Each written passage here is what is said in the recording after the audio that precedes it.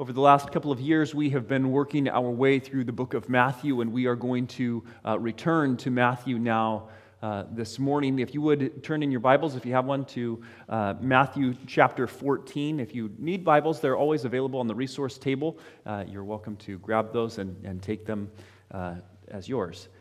But we're starting this morning in Matthew chapter 14, and I'm going to begin in verse 1. At that time, Herod the Tetrarch heard about the fame of Jesus, and he said to his servants, "This is John the Baptist. He has been raised from the dead. That is why these miraculous powers are at work in him." Herod hears about the fame of Jesus.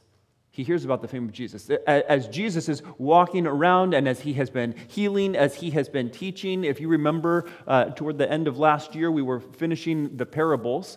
And Jesus was teaching and explaining to people, this is what the kingdom of heaven is like. And as Jesus goes further and further to more and new places to heal and to teach, his fame begins to spread. And now even the non-Jewish people, even the Gentiles and even the leaders are starting to hear about the kinds of things that are happening over there in Jerusalem and in Galilee and things that are going on. And so Herod now, the ruler of this area, hears about Jesus, and he has the same question that everybody has. Who is this? Who is this guy? Who is this Jesus? And Herod is asking that question, and he comes to his own conclusion, but this question has been being asked, right? So this is the beginning of chapter 14. Right at the end of chapter 13, it said this. At the end of chapter 13, it says, "And when Jesus had finished these parables, he went away from there, and coming to his hometown, he taught them in their synagogue, so that they were astonished and said, 'Where did this man get this wisdom? Where are these mighty works? Isn't this the carpenter's son? Isn't his mother called Mary? Are not his brothers James and Joseph and Simon and Judas? Are not his sisters here with us? Where then did this man get all these things?'" Even just moments before, as he was in his hometown, his relatives and the people from his hometown were looking and seeing the things that he was doing and going, "Hold up now. Who is this? Is this little Jesus? Is this the guy that grew up here that we have known? Don't we know his parents? Aren't his parents here? Aren't his brothers and sisters here? Don't we know this guy? What is going on? Where did he get this power from? How is he doing these things? Who is this guy? Who is this guy?" Back before that in chapter 12, verse 22, it says, "Then a demon-oppressed man who was blind and mute was brought to him, and he healed him, so that the man spoke and saw. And all the people were amazed and said, 'Can this be the son of David?' But when the Pharisees heard it, they said, 'It is only by Beelzebul, the prince of demons, that this man casts out demons.'" And so the people are seeing the things that Jesus is doing, his physical healings, his great teachings, even his spiritual authority over unclean spirits like these demons. They are seeing that, and they are beginning to question, is this the Son of David? Is this the Messiah, the Christ that we have been expecting? Is this him? And the Pharisees, the leaders, the religious leaders of that time are saying, no. But there is something weird about him. He's empowered by the prince of demons. That's what's going on with this guy. And so there's this question that is in the air throughout the book of Matthew about who is this Jesus? Who is this? And now Herod is asking that same question. Herod is asking this question of, wait a second, I'm hearing these stories about this guy who's doing amazing, miraculous, and powerful things, who's teaching and calling people to repent, for the kingdom of heaven is at hand, and that sounds familiar to me. And so in Matthew chapter 14, verse 1, it says, "At that time, Herod the Tetrarch heard about the fame of Jesus, and he said to his servants, 'This is John the Baptist. He has been raised from the dead, and that is why these miraculous powers are at work in him. Herod is freaked out. He's freaked out that he is hearing these things, and he's going, uh-oh, oh no, it's John. It's John. Now, why would Herod think that this is John the Baptist raised from the dead? And why is he concerned that this is John the Baptist raised from the dead? Verse 3. For Herod had seized John and bound him and put him in prison for the sake of Herodias, his brother Philip's wife, because John had been saying to him, "It is not lawful for you to have her." So, what was the problem? The problem was that Herod, a very powerful man, really liked his brother's wife. And so he took her. And you can't just take somebody else's wife, and so he just got rid of his brother and then took his brother's wife. And John had come to him and said, that's not right. That's not right.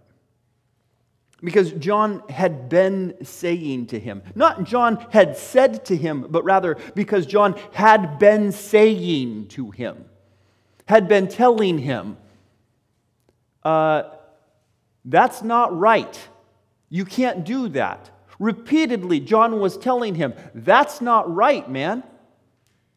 I know that you are rich. I know that you are powerful. I know that you think you can do whatever you want, but this is not just. This is not righteous. You cannot do that. It is not lawful for you to have her. And so because he kept bugging Herod about that, and Herod didn't really like it. I mean, Herod had done what he had done, and he was indulging in the way that Herod would indulge, and he didn't really appreciate that John kept yapping in his ear about this. And so he took him and he threw him into prison. And he actually wanted to put him to death. That's what Herod had wanted to do. He wanted to, it says in verse 5, and though he had wanted to put him to death, he feared the people because they held him to be a prophet. How wicked is this man? How wicked is this man? This man who sees his brother's wife and lusts after her, and so kills his brother and takes his brother's wife for himself. And then when somebody calls him on it, then throws that man in jail, wants to kill him, but is only restrained from killing him by the people thinking that this is a prophet. Because John had been, you remember, early in the book of Matthew, had been marching around, preaching, proclaiming, repent for the kingdom of heaven is at hand. And John was apparently indiscriminate about who he was giving that message to. He was giving that message to everyone, even the rulers themselves. Even to Herod himself, he was saying, you must repent. You must repent. And so Herod had taken him, put him in jail, and was like, I want to kill this guy. But all these people see that he's a prophet. All of these people acknowledge that he's a prophet. So I can't kill him. So he just leaves him there in prison.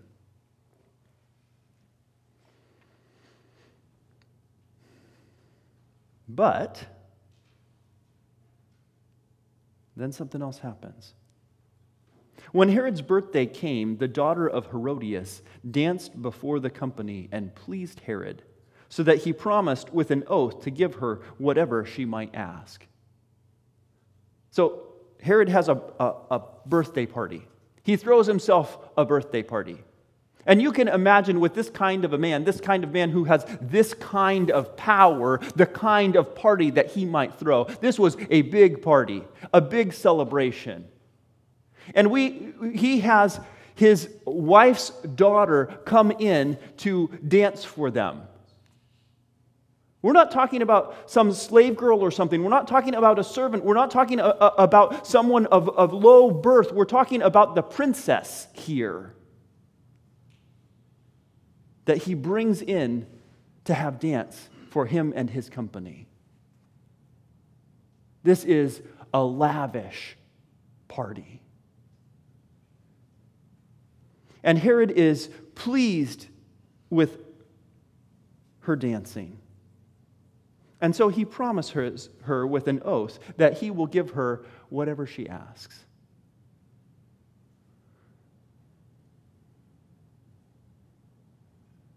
And so, prompted by her mother, she said, "Give me the head of John the Baptist here on a platter." That takes all kinds of guts. This is not a small ask. This is a big, bold ask.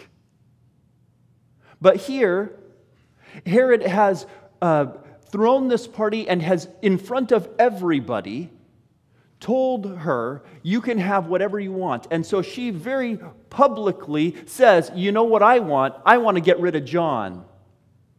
I want to get rid of John."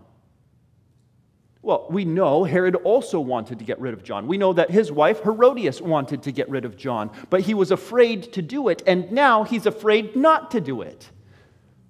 So he's in this conflict because he's afraid to get rid of John, and at the same time, he's afraid not to get rid of John because he's made this bold proclamation, "Whatever you want, you can have," in front of all of his guests at this very lavish party. And is he the king or is he not the king? Does he have the power to do this or does he not have the power to do this? Well, he does have the power to do this. And so he's going to do it. And when I look at this and I start reading the story, I start looking at how disgusting this whole thing is. In fact, as we as pastors met this week to talk about this, the pastors just kind of looked at each other and went, so I guess we got to preach on this story, huh? This is the next one, huh? Can we skip it? This is one of those weird, gross stories that you don't want to talk about. This is a disgusting kind of a man that you don't want to acknowledge this in church, right? You don't want to talk about this in church. But the thing that I find is that while I am repulsed by it when we get to it and I'm reading through it in the Bible, I'm not surprised by it. Because we read about this kind of thing all the time. We hear about this kind of thing all the time, far more often than we would like to, I'm sure. Because it is not weird for a man in power like this to try and take advantage of that position and then to cover up or deny or get rid of the consequences of their sin. This is not weird. We see this with politicians. We see this with business people. We see this with athletes. We see this with owners of sports teams. We see this all over the place. It's all over the place. It is not nearly as weird or unusual as I would like it to be. In fact, it is quite normal. And I find that I am repulsed by it. And am tempted to say, I would not be like this. At some point, I would draw a line. At some point, I would go, nope, I'm not going to do that. I'm not going to kill an innocent man just because he's told me that my sin is sin. There is a line here. But what I find is that while I am quick to judge those who are in positions of power with gross and heinous sin and the ways that they cover that up, those are the inclinations of our heart. We just don't have the ability most of the time to do all of the heinous things that they do or to do the heinous things that they do to cover those up. But the inclination of the heart is still there.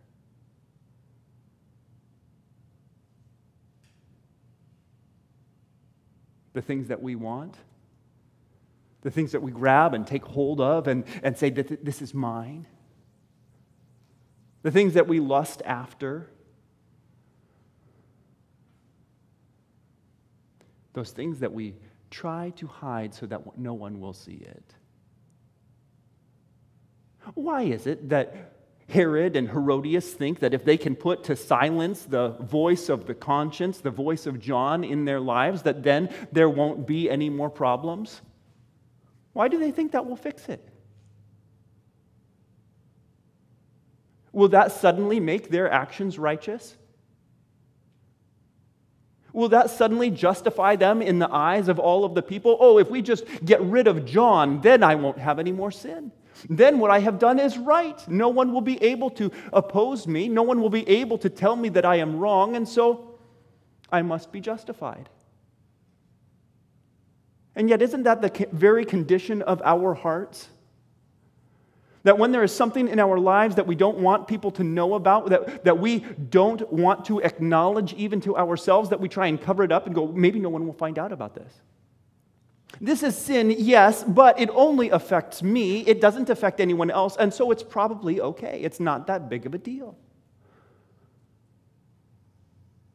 Yes, this was a sin, and it did affect somebody else, but that happened back in the past, and so we're just going to cover it up so that no one will find out about it.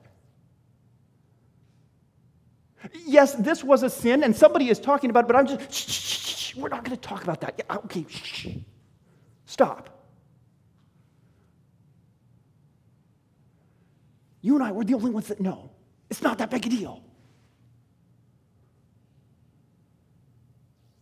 You see, I think that we find that when we are real with ourselves, there are those things in our lives that we acknowledge are sin, but we don't want to acknowledge that they are sin.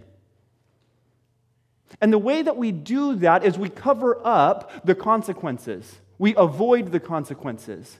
We try and hide it and keep it in secret. Because we think that if no one knows, then we must be okay. If we can just avoid the consequences, then there was no sin, right? But no. The sin remains. Even if you take John and throw him into prison because you don't like what he's saying, the sin remains.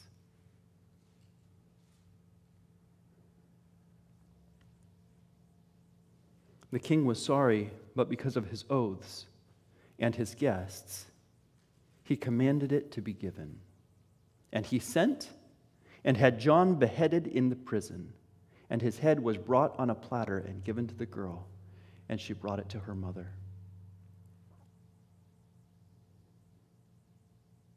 The whole thing is disgusting. The sin, the cover-up, the whole thing.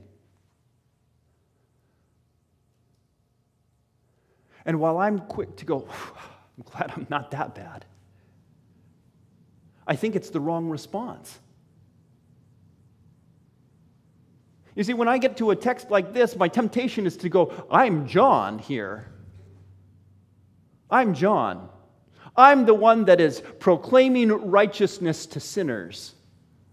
I'm the one that's proclaiming truth to people of power. I'm John.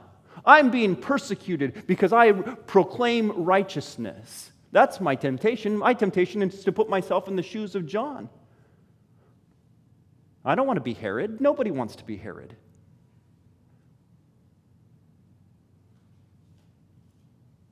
But all too often, I'm far more aligned with Herod than I am with John in the purposes and inclinations of my heart.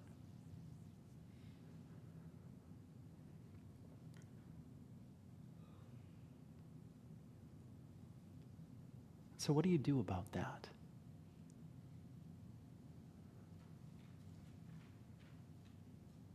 I think we have to be willing to accept when the truth comes and confronts us. Whether from a close friend or family member or from a stranger or from a prophet like John. That when they come and say, repent, we have to humbly say, you're right. You're right. And rather than try and cover up, we must confess that the sin is there and it must be acknowledged.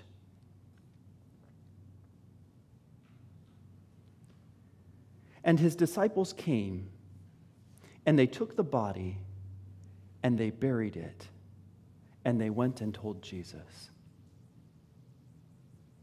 And we discover that this whole thing, this whole story brings us right back to where we started, right? Because where we started was in verse 1 with Herod hearing about Jesus and saying, "This is John. This is John." You see, if we don't repent of our sin, if we don't confess it and will be willing for it to be made public so that it can be dealt with, then what happens is the guilt remains and the paranoia sets in. That's what's happening for Herod. Did it solve his problem to get rid of John? Did it solve his problem to put John in prison? Did it solve his problem to silence him by beheading him? Did that solve Herodias' problem? No, the sin was still there. It's still there, nagging at him. He knows what he did was wrong. It's still there, hiding, whispering in his ear, "Do you know what you did? Do you know what you did? Do you know what you did?" And so that when he hears about this other prophet who's walking around proclaiming, "Repent, for the kingdom of God is at hand," he says, "Oh no! My sin is found out. I've been discovered. John is back. The great prophet who told me I needed to repent, and instead I had him killed. He's back. He's back. He's going to convict me of my sin. And my sins have only increased." Well, I have good news for Herod. It's not John. Herod, it's not John. Isn't that good news? No. Herod, I have some bad news. It's not John. It's Jesus. It's Jesus.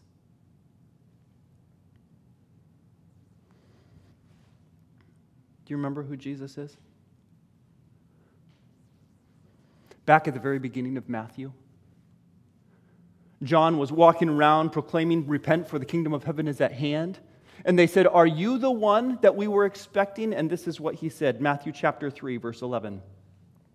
"I baptize you with water for repentance, but he who is coming after me is mightier than I, whose sandals I am not worthy to carry.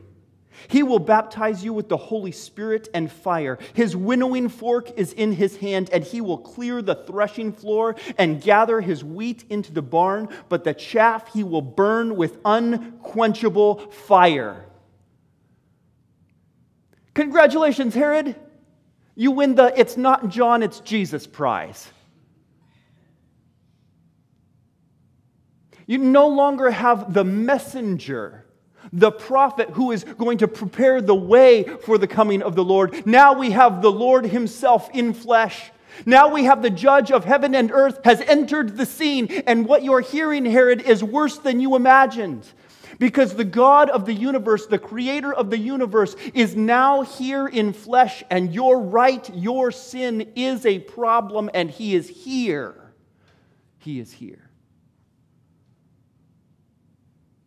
Watch out, Herod. Watch out.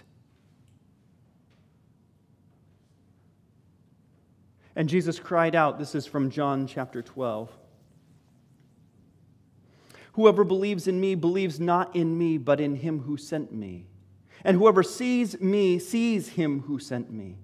And I have come into the world as light, so that whoever believes in me may not remain in the darkness. If anyone hears my words and does not keep them, I don't judge him, for I did not come to judge the world, but to save the world. The one who rejects me and does not receive my words has a judge. The word that I have spoken will judge him on that last day. For I have not spoken on my own authority, but the Father who has sent me has himself given me a commandment, what to say and what to speak. And I know that his commandment is eternal life. What I say, therefore, I say, as the Father has told me. Here is Jesus, God in the flesh, and he has come, and the judgments have already been spoken. This is the judgment, that those who are living in darkness preferred the darkness to the light. And when the light has come and shown their sin, they would rather scurry and hide. They'd rather scurry and hide. And so for Herod, the fact that it is not in John, but rather Jesus who has entered and has come on the scene here is bad news. But I want to encourage you that though your heart is inclined like Herod's towards sin, and though it should be bad news for you that Jesus has entered the scene, God himself has come to judge the heavens and the earth, and your heart is inclined like Herod's towards sin. That's bad news. But it's also good news. But it's also good news because Jesus did not come to condemn the world, but to save the world. You see, this prophet who took over from John, right? We have now completed the transition. At the beginning, we saw John preaching and proclaiming, "Repent, for the kingdom of heaven is at hand." And then we see Jesus come on the scene, preaching and proclaiming, "Repent, for the kingdom of heaven is at hand." And John baptizes Jesus, and Jesus' ministry begins, and now John's ministry comes to an end, and Jesus is all that's left, right? The transition has fully taken place from the ministry of John to the ministry of Jesus. And Jesus is proclaiming that message, and Jesus also is going to die because of your sin. But not like John. Not beheaded to try and hide and avoid the consequences of sin.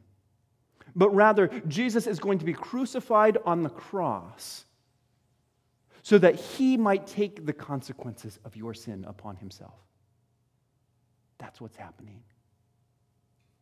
Jesus is going to take our place so that we don't need to hide from the consequences of our sin, because Jesus is taking the consequences of our sin. You don't have to hide. You don't have to avoid. You don't have to pretend it's not there. You don't need to be ashamed of it. We just acknowledge it and proclaim it. Confess it. And when Jesus says, "Repent," you say, "Yes, Lord. Yes, Lord, I repent. I confess my sin to you. Will you take it?" And Jesus takes it. And he dies on the cross for our sin, and he rises again from the dead. The very thing that Herod feared, that John was going to come back from the dead, this prophet who was proclaiming that he needed to repent of his sin, that he would come back from the dead, Jesus is going to do that very thing. He's going to do that very thing to demonstrate that he has authority over life and death, that he has conquered sin through his death, and that you might be set free. What is bad news for us, that it isn't John, but rather Jesus that's on the scene to convict us of our sin, is also great and glorious news for us. For anyone who will accept him and repent of their sin, it is great and glorious news. If we reject him, we will suffer the same fate as Herod. We will be plagued with guilt. Paranoid that our sin is going to come back and have consequences for us, and eventually we will be judged with an unquenchable fire. But for those who will accept Jesus and receive from him, there is eternal life. In Acts 17, verse 30, it says, the times of ignorance God overlooked. But now he commands all people everywhere to repent, because he has fixed a day on which he will judge the world in righteousness by a man whom he has appointed. And of this he has given assurance to all by raising him from the dead. Jesus is calling you. We love to talk about Jesus calling us. We like to think about Jesus calling us as if he's a friend calling us on the phone. Oh, wait, who's that? Oh, it's Jesus. It's Jesus calling me. He's inviting me over for tea. I would love to go and have tea with Jesus. Oh, it doesn't fit in my calendar today. Sorry, Jesus. Could we do tomorrow? Yes, you'll have the tea and cookies ready? Coffee and scones? Lovely. He's inviting us into relationship with him. Jesus is calling us. Jesus isn't calling you to an invitation for social time over tea. He is calling you to repentance. That's what Jesus calls us like. He comes and says, repent, for the kingdom of God is at hand. You wicked sinners, repent of your sin, give it up, confess it, and let me save you from your sin. And so my question for you this morning is this. I've got two questions for you. One, who had it better, Herod or John? Herod was living a rich and lavish lifestyle. Literally did not withhold from himself anything that he desired. Whatever he wanted, he took it, he had it, he lived it up, he partied, he had a great time. Was denied nothing. And then you have John, who was a man thrown in prison.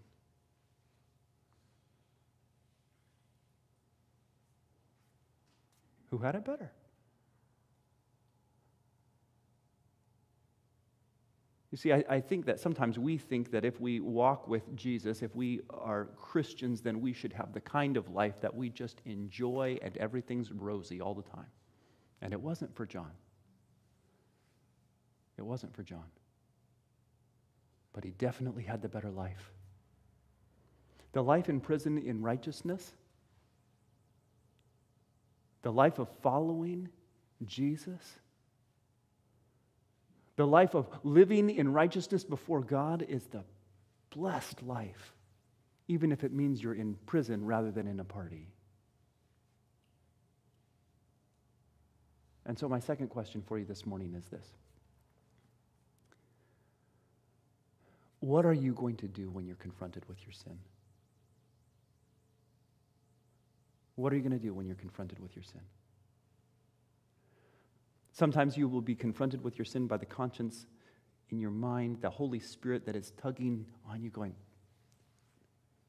no, that is sin.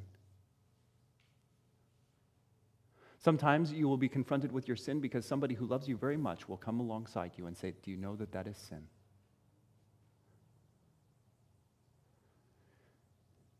And then you're going to have a choice. You can try and cover it up and hide it and pretend that it isn't there. Or you can confess it and ask that Jesus would forgive you and walk in righteousness before him now and all the way into eternal life. Let's pray.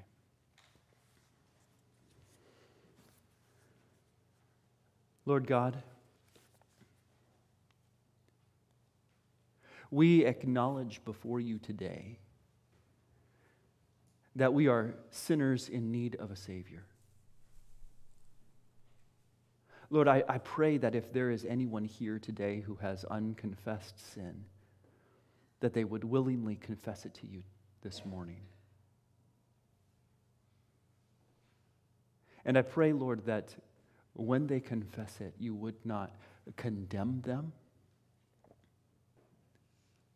but that you would accept their sin and remove it from them, that you would make them clean. And Father, I ask too that they would feel clean as they confess their sin to you this morning. That they would know in their heart and in their mind and in their spirit that you have removed all of their sin. Father, I pray that there would be nothing left unconfessed, nothing held back, but all handed over to you. that the guilt and the shame that are associated with those sins would not prevail, that no longer would they have a foothold in their minds or in their hearts, but that they would walk in freedom before you, that they would feel clean. And Father, we ask that we would be quick to repent day by day and live and walk in righteousness before you. And then, Lord, we ask, as we see the sins around the world and the brokenness in this awful place, that you would redeem it, and that which remains unredeemed you would judge, that it would not continue, that there would not be the damage and the hurt done any longer, but that all sin might be dealt with. We ask that you would do this soon. Would you come quickly, Lord Jesus? Amen.